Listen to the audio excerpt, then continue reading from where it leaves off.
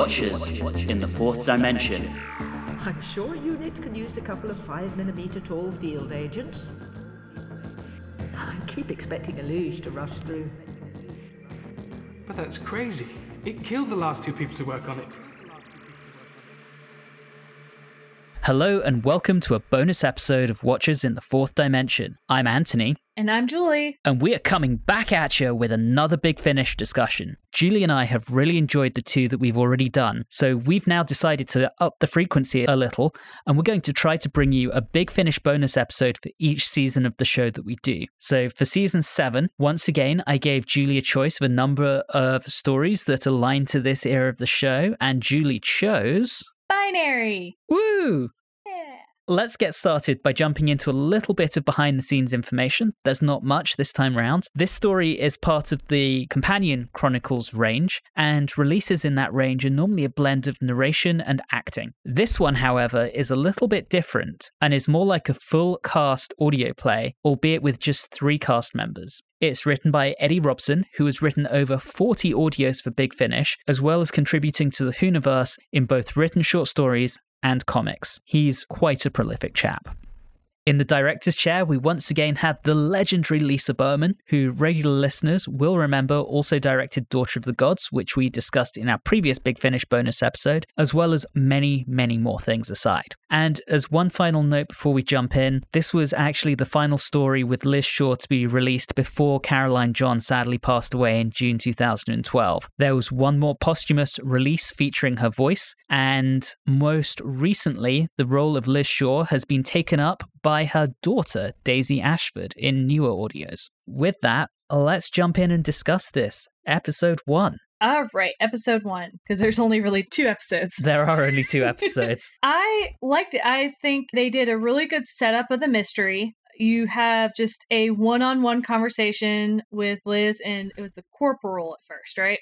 He was the first one? Was it Corporal Foster? Yes. Yeah. And she gives a little bit of backstory about herself, and it's interesting how she's talking about potentially leaving UNIT. What's interesting with this is she comes across as having so much more resentment than she shows on TV. Mm-hmm. She talks about how there's always the assumption that she's the scientist, so she knows all science. Well, no, she doesn't. She's a meteorologist. She knows about meteorites. I don't know if that's the right word. I think that's a weatherman. But she has to play second fiddle to the doctor who does know everything, and she just wants to leave and go back to Cambridge. And that kind of frustration and that kind of idea of her being fed up doesn't come across on screen. It doesn't, but at the same time, looking back on it, it still could make sense with her character because, to be perfectly honest, she is a scientist and she's out there like in the field getting shot at and getting kidnapped and everything. And there could be a frustration with the doctor. As much as we all love the doctor, he's a great character, but if he's continuously outclassing you in your profession, it could be frustrating. Can I give you kind of a spoiler on how she leaves, or do you not want that?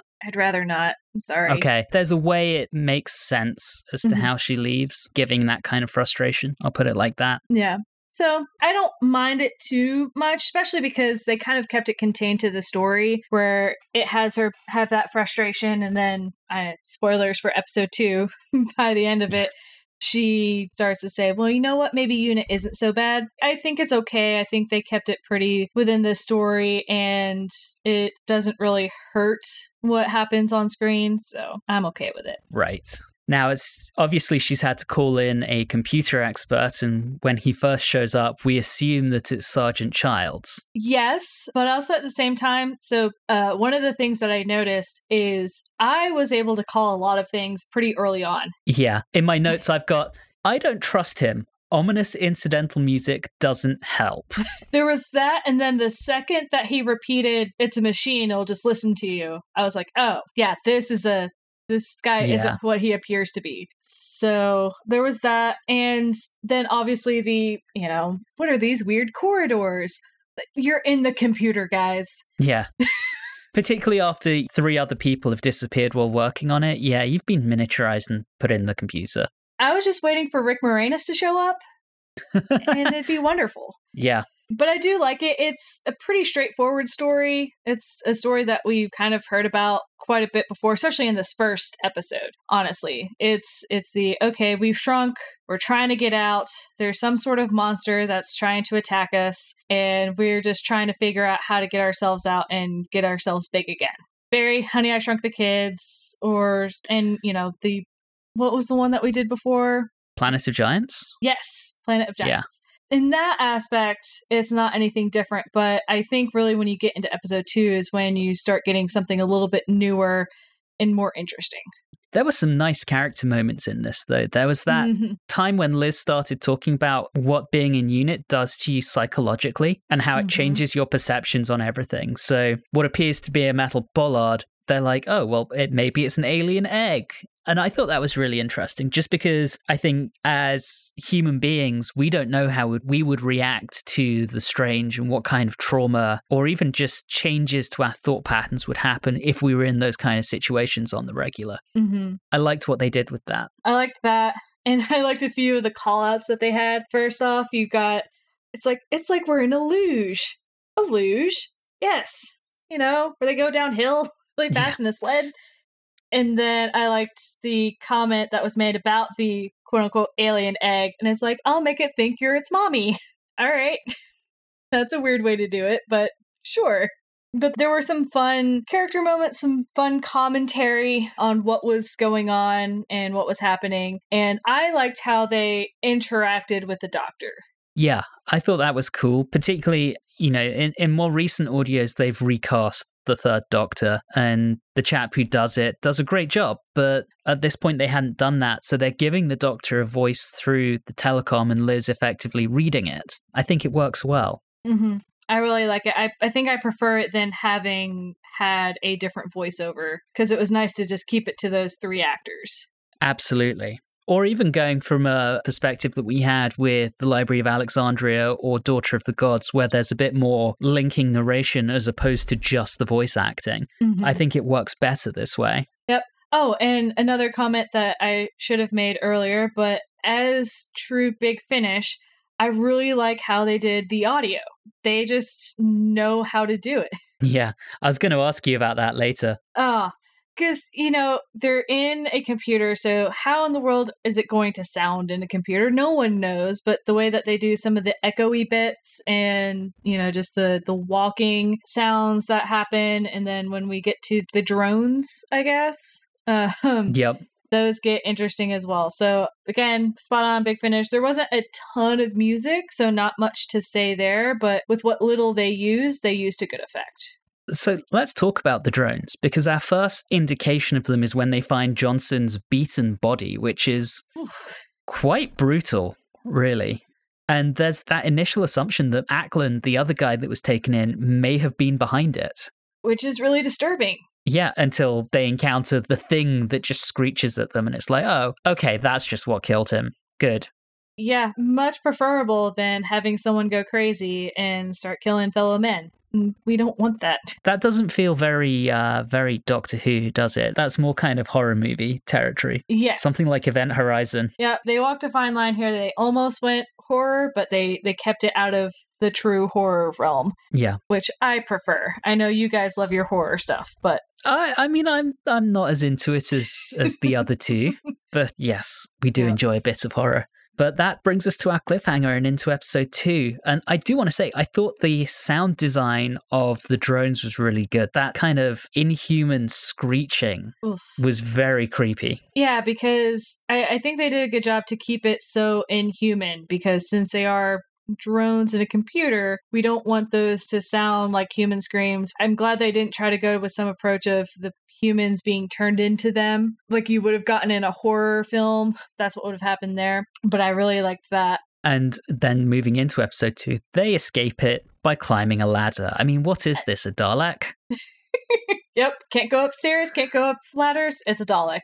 There has to be some sort of way to go about it. And I mean, either a ladder later on, it's just that they can move walls at will. Yeah. Basically. So I'm pretty okay with that. You have to have something to make it work. Right. I do love how Liz takes a look at it and says, well, that's clearly not a man in a suit. Oh, you've been watching your own show. Okay. He's too thin. You couldn't fit a man in there and have the suit on. Really? Just someone who's too thin? I've seen some really skinny people, but it's very interesting. And then, like, again, Sargent just keeps going, we need to get it fixed. We need to get it fixed. She's like, yeah, just let it go. Yeah, it's pretty cool how, obviously later on we find out who Childs is. And at this point, he's trying to push Liz in one direction. The doctor's trying to push her in another. She asks the computer to just let them out, and it throws up an error because it needs them to fix the internal maintenance system. I just thought the kind of logic conundrum that she's in order to actually be able to escape was really well plotted. It was simple, but it was well done. Yes, because, one thing we all know about computers is it's always frustrating when it's like, oh, it needs to run some sort of scan. Okay, do that thing. And then it's like, oh, I can't do that. Well, then why did you tell me you needed to do this when you can't do it? So it's very relatable with people just working on computers in general. And they kept it simple so that it wasn't this like really bizarre plot where you're just trying to figure out where did we get from this point to this point. So I'm glad that they kept it that simple. And I knew that there was something wrong with the Sargent, but to actually have him be the computer projected outwards, that was just really cool. I kind of suspected that. What I didn't suspect was that the drones were being created by the computer as its maintenance tool. That threw me. I was like, wait, what? Because I'd made the assumption that maybe it had been elsewhere before it was on Earth and had pulled in other creatures, and they were the ones running, running rampant through the computer. And to find out that they were a function of the computer itself, that was cool. Yeah, I did like that. And the way that I look at it is like, all right, so it's basic robotics. So this would be how RPA would just be in Doctor Who, right? It's just this weird little drone. No, not really. But that's how I like to think of it as. Especially because working in that field, whenever I'm doing any sort of training, you got this little bot that just hangs out and is like, hey, I'm going to teach you about RPA. I kind of pictured the drones to look a little bit like that in my head. Binary when RPA goes wrong. Yep. We're getting very niche on this level of nerdiness right now. I know. And it's just, I work with computers. Like, I'm not a programmer, but I work with these kinds of systems. So, yes. But you know what was really gross? When we get to the waste. Yeah. Which is really just dead bodies. That just are stinking it up because they're more of the drones that have just gone wrong. Oh. And I love how it really starts to really hit home that he's not who he says he is because he can't smell it. Right. And I love that. And he's like, oh, no, I can't smell it. And then she's like, oh, you can't smell it? And he's like, oh, no, yeah, I do. And obviously Liz is like, this guy. Something's amiss. Right. Something is amiss. And then she throws something at him, right? And it just goes through him. Mm-hmm. Because he was using injured hands. Yeah, injured. Yeah, we all know that. Mm-mm. And then he tries to convince her. And that, I think, is what kind of makes this go on for longer than it needs to. And I get it, they had to fill 2 25-minute episodes. But he lied to her about who he was and is now trying to convince her, think about what an asset the computer would be, and you'll get all the credit. And at that point, you're just coming across as skeezy, dude. Yeah. I would have preferred to get, we'll say, the corporal back earlier, because we do get him back for a bit, and have them duke it out. Like, have the corporal versus the sergeant. I think would have been really interesting, but that's not what we got, which is fine. But I think that would have made it much more interesting than just the sergeant trying to convince Liz that the computer's a good idea. Yeah, and then, of course, Corporal Foster does show up and tries to do the exact opposite. You need to destroy the computer. And I was kind of mad because I was like, oh man, he's alive. And then I was like, oh no, this is very sad. I didn't trust it at first. He came back and I was like, something's off here. Yeah. Something is off. But yeah, I did like how they both come to Liz Shaw. They both give compelling arguments as to why. One saying it's going to be a great tool and you'll be able to control it and it'll be able to do all of these wonderful things. And then on the flip side, it's, oh no, this is going to be really bad and Earth might be destroyed if you do this. It needs to be taken out. And it's like, wow, 2 very compelling arguments. So Liz, it's up to you. Yeah, and it did seem to me a little odd how Liz changed her tune very quickly. So she had decided, after feeling taken in by Childs, that she was just going to destroy the computer. And then Foster shows up and tries to convince her to break the computer. And she's like, no, I'm not going to do that now. Don't tell me what to do, you know? Yeah, I find it interesting because from the very beginning, she was more about shutting it down anyway. Yeah, exactly. And now she's decided, nah. It's very interesting to see that. But I think one of the things that happens is having those conversations and seeing the computer give kind of both arguments, and that it kind of, in a way, thinks on its own. And I think that it has some independent thought, she can't really destroy it. And that's kind of a doctor thing. And she definitely vocalizes that closer towards the end. You know, she basically says the computer's almost alive, and if I destroy it, I would feel like that would be murder. Which I get, but there's all this dialogue before where it just seems like she's going back on it and you're not really hearing her thought process. It seems almost flighty. And by the time she starts vocalizing why, I'm like, okay, this makes more sense. But it seems like a very quick switch. Yeah, but I do like some of the quotes that she has to really kind of hit it home, because one quote that I really liked was, do I pull a gun just because there's a man walking down the street? I loved that. Oh, it was so good. I was like, that is so true, though. Just because I see something, just because there's a like 0.00001% chance that something's going to happen to me, should I act on that? Well, no, probably not. And I do love that she goes against what the doctor's telling her to do. You know, she's not just his stooge. She's an independent thinking character who is, in this, the hero of this story and does what she thinks is right in the end. Yeah, and then I think, you know, then she gets to this point where she's talking about whether or not she's going to stay with UNIT. And what I find interesting is I think with her going against the doctor, part of the thought process could potentially be, well, sometimes the doctor's not always right. Yeah. So he probably shouldn't just be allowed to run wild in UNIT and have no one stopping him. I say stopping. Someone like saying, hey, doctor, maybe you should think about this. And that's a very kind of the time thing. If you think back to 2012, this was about 2 and a bit years after the Russell T Davies era ended. And with that kind of thing, I always think back to Donna and saying that the doctor needs someone to stop him from going too far. Yeah. And that's almost echoing here. So there's almost an element of when this was made in the show's history, as well as the time it's representing, which I think is pretty cool.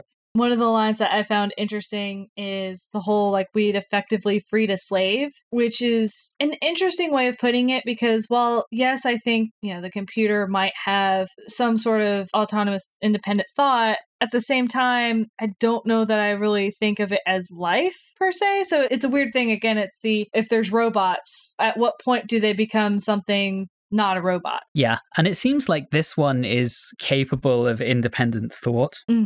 And it even talks about going off and finding someone to build it a body. So it's going to become more and more of a living being as we would recognize it. It's interesting and definitely an ethical conundrum that I think goes far beyond probably what the author expected us to be thinking at the end of this. Probably. And then, do you have more about the episode? Because I kind of wanted to talk about the extras a little bit. I didn't listen to the extras, but I will happily... Didn't listen to the extras. No, tell me about the extras. I really liked the extras. It's only 10 minutes, and it sounds like they're just sitting around a table chatting about it. Okay. That was really fun. And then it was her first, like, non-narration. So it was her first time doing, like, the more of the scripted act, like, doing the different acts with just the 3 people and things. So she thought that was really fun, as opposed to doing the narration. And she thought it was easier to pick up Liz Shaw again than she expected it to, because she's just like, yeah, it's kind of been a long time, but also she's written so well. And in this, she's written pretty close to what Liz Shaw was, other than the will she or won't she stay in UNIT. Everything else is very analytical and science-based. And the 2 guys who were the other 2 actors, it was their first time doing a Big Finish audio. Oh, how cool. Yeah. What did they think of the experience? They really enjoyed it. I think one of them had done some radio before. The other one hadn't done any radio at all, but they really enjoyed it. They thought it was cool. And again, since it's a very short one, they just like completed it all in one day. Very cool. That's the other thing is I always forget about Big Finish. Like, since it's just like a radio thing, they come in, they do it all, and then they're done. And that's how they keep getting such high-profile actors. People like David Warner love doing Big Finish because it's easy money. Yeah. It's like, oh, you need me to come in for one day, speak lines that you have written out for me, and then I'm done? And I get a really nice lunch as part of it. Yeah, I've heard about the lunches. Yeah, let's not forget the lunches. Absolutely. So yeah, I actually do recommend of our listeners, if you're able to listen to some of the extras. I love listening to extras. I will forever be spoiled by the fact that nothing will ever compete with Lord of the Rings, that each movie gave me 9 hours of appendices. So that's 27 hours total of extra behind the scenes footage, but I'll take the 10 minutes for a short Big Finish. Yeah, that's quite a lot of extras. Okay, shall we rate this one? Yes, let's do that. After you. This is different than some of the other Big Finish that we've done because it was so short. It took less than an hour to get through everything. It's a fairly straightforward plot line. There wasn't a lot that surprised me, just a few things here and there, but it was a good character piece, and it was a very good character piece for Liz. I think I learned a lot about her, and I still enjoyed it, even though it was so easy to guess what was going on. So I'm going to give it probably 7.5 luges out of 10. So I think you and I are on similar pages. I felt like this one was relatively simple in terms of plot, but it was very well done, very well directed, very well acted. And of course, it being Big Finish, the sound design was amazing. It doesn't have to be a complex plot for it to work. And I think, based on my experience with the Companion Chronicles previously, I much prefer this kind of full cast approach to the narration approach. So for that, I'm with you, Julie. I'm going to give this one 7.5 metal bollard terminals out of 10. All right, we will be back next time round when we'll be doing Terror of the Autons and kicking off Season 8. Riley and Don will be joining us for that. We're going to try and do another Big Finish sometime over the course of Season 8, so Julie and I will be coming back at you for that, and we may try and convince one of the others to join us. Don't know if we'll be successful. We're going to lay on all the guilt tripping that we can, but, stay tuned for that. But in the meantime, we do hope that you will join us next time round. As always, thank you very much for listening and have a good one.